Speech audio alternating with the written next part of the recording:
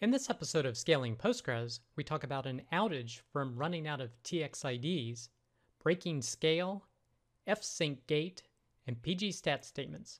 I'm Preston Jameson, and this is Scaling Postgres, episode 50.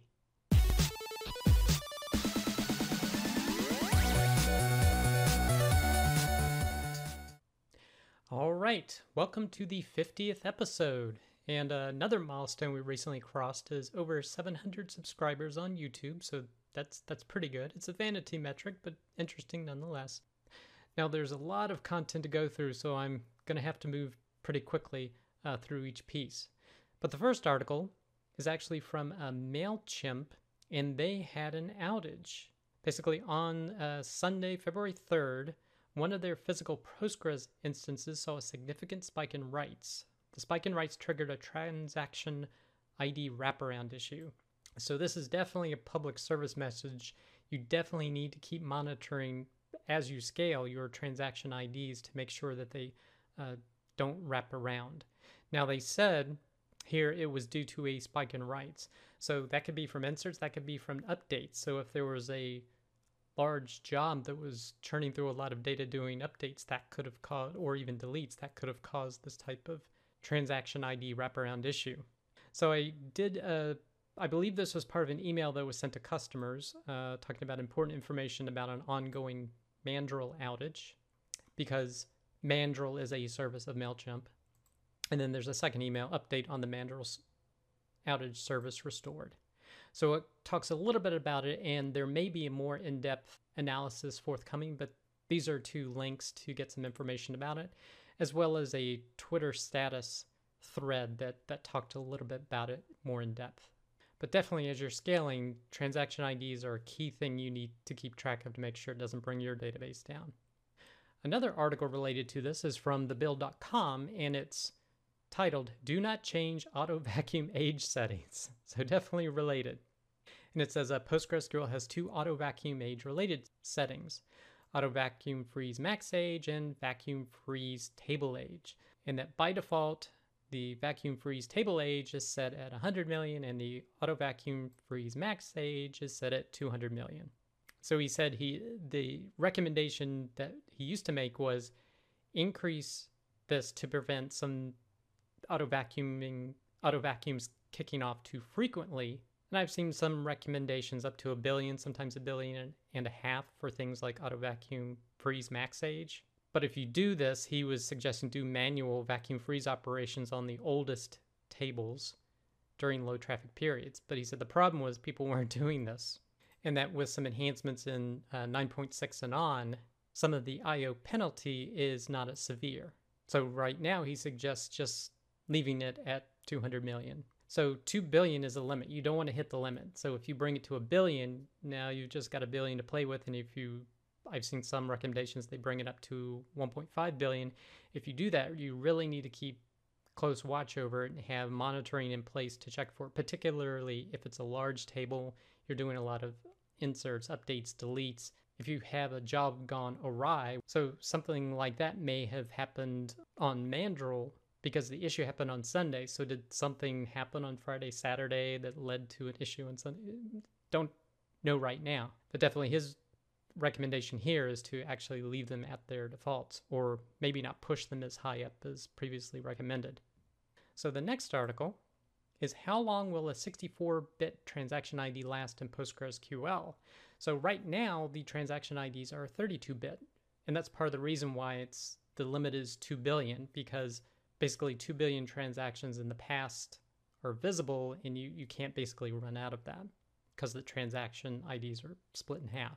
But if we were able to make them 64 bits, and I've seen this is potentially an issue they're considering, that would significantly increase the amount of IDs available. And they have a comparison that they did in this blog post, if you want to check it out, is that if you're doing 1 million write transactions every second, you would hit the TXID wraparound in 292,000 years. So if they eventually did this, this would be a solution to avoid this in the future. Now, related to that, there is in the documentation for Postgres a reference to routine vacuuming, and there's a section called Preventing Transaction ID Wraparound Failures. And then right here it has a few scripts, or I should say SQL statements, that tell you how to track what the oldest frozen ID is. So basically you don't want these to hit 2 billion. So this is a way for you to track manually, or there's monitoring software that can do it for you. So definitely it's something you need to keep on top of. The next article is Postgres instances open to connections from the internet. And this is from PostgreSQL Note, which is from verity.pro. And so this is basically recognizing the fact that with the rise of database as a service, there are a lot of Postgres instances going up where typically due to misconfiguration, they are left open to the internet. And so this has a set of recommendations to follow to make sure that you're locking down your instance. Like for example, listen addresses specifies if you're going to be trying to access it, you need to limit the listen addresses that are used. And then he makes reference to there was actually a bug in 2013 where people could essentially bypass some of the configurations options set in pghba.conf to connect to the database without authentication. So really try to do a defense in depth if you are trying to connect to your database across the internet. Although the best practice is don't do that. Just set your own isolated network at your data provider and have your app servers talk to your database server within that environment. Don't even open it up to the internet. And if you're even going to consider connecting across it, use SSH tunnels or IPsec or some other technique where you can't just connect up to Postgres. Use a defense in-depth strategy. And then here they reference the Scarlett Johansson encrypting malware that was attacking PostgreSQL servers. And their last recommendation they're talking about here is forbidding non-SSL remote connections. Basically only use SSL remote connections. So definitely a blog post to check out if you're doing any of these practices currently, because you want to, of course, be safe on the internet. The next piece of content is actually also from thebuild.com, and it was a presentation at FOSDEM called Breaking PostgreSQL at Scale. Now it says Breaking PostgreSQL, and this is from Christoph Pettis, but it's actually a set of recommendations on scaling and what you would need to do at each stage of scaling PostgreSQL. So I thought this was a great analogy. I don't quite know how the scale is, but basically he starts at 10 gigabytes. Okay, what would you need to do in terms of scaling with that? And then he moves up to 100 gigabytes. What would you need to do here? What happens at a terabyte, 10 terabytes, and beyond? So each of the stages, he's going through his recommendations on what you would need to do to your database to be able to handle the data, from considerations of how do you handle backup, what about indexes, and different issues associated with it. So in terms of scaling Postgres, this is a great piece of content, so I highly suggest you check out this presentation.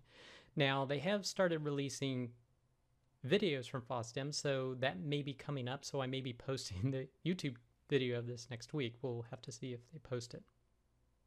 The next piece of content is the most useful Postgres extension, pgstat statements. So this is basically a description on how to set up pgstat statements from creating the extension, and then how to use it to be able to track what queries are happening with what frequency and how much time their execution is taking in your database. So if you're not using it, definitely a blog post to check out. Now, this didn't mention it, but one thing you have to consider when you're using pgstat statements, because it is an aggregate count of things, is how often to reset it. And so that function you can use is pgstat statements reset. So you're going to have to think about how often you would want to reset that, if it's monthly or quarterly or some periodic basis, to essentially start from a new base to collect your statistics. The next post is PostgreSQL connection pooling with pgbouncer, and this is from pg-.io, and it basically goes through how to set up pgbouncer from CentOS to Ubuntu, and how it's a connection pooler and a proxy for your database to be able to handle more connections without using up a ton of connections in PostgreSQL. So this was a pretty easy walkthrough, and it gives you some recommendations even on where you would typically set up your pgbouncer and how to basically get started with it. So if you haven't got started with it, this is definitely a blog post to check out to start learning how to use pgbouncer. The next piece of content is a YouTube video from FOSDEM, and it's PostgreSQL goes to 11. So the first half of this talks about how committing and new features get added to Postgres. So that's perhaps the first half or first 20 minutes. And then the last half talks about the new features that came in at 11 and then what's potentially coming in 12. So if that information of interest to you, definitely check it out. The next video, also from FOSDEM, is PostgreSQL versus fsync.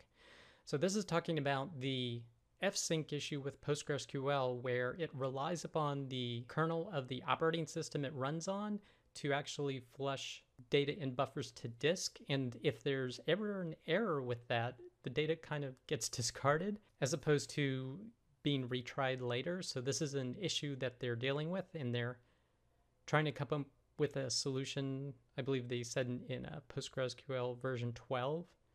Now, this is a super rare issue, or it has a low probability of occurring. But if you're not aware of this issue, this was covered in a previous episode of PostgreSQL, but it's definitely something to keep in mind, to keep an eye on, because maybe you want to try to upgrade your version sooner than you would normally if a feature comes out in PostgreSQL version 12 that helps mitigate this issue. The next post is using PG Repack to rebuild PostgreSQL database objects online. And this is from the Percona.com blog. And this is about using PG Repack. So depending on how you have Postgres configured, it generates a certain amount of bloat during its usage because rows are not immediately deleted or updated. A new row is inserted and then the old one gets deleted. So that can generate some bloat. And if a vacuum isn't occurring frequently, that can cause bigger bloat problems. Now, trying to vacuum everything and resolve a lot of bloat requires doing a vacuum full, but that locks the whole table for reads and writes. However, PG Repack is a separate extension that actually lets you do an online rebuild of a table that actually won't lock the table. So if you're interested in using this extension, definitely a blog post to check out. Next post is PostgreSQL with passphrase protected SSL keys under systemd. So this is talking about you can enable SSL with PostgreSQL, and a lot of times you may not password protect its SSL key, because that means when you try to restart the service, there's no way to put in the key and you can't start PostgreSQL. So a lot of times if you use it, you leave the key off so it can just restart easily. But if you wanted to use passphrases, it actually gives a few recommendations in here on setting it up such that you can do that using the SSL passphrase command. So if you're wanting to use passphrases with your SSL keys, definitely a blog post to check out. The next post is implementing as of queries in PostgreSQL.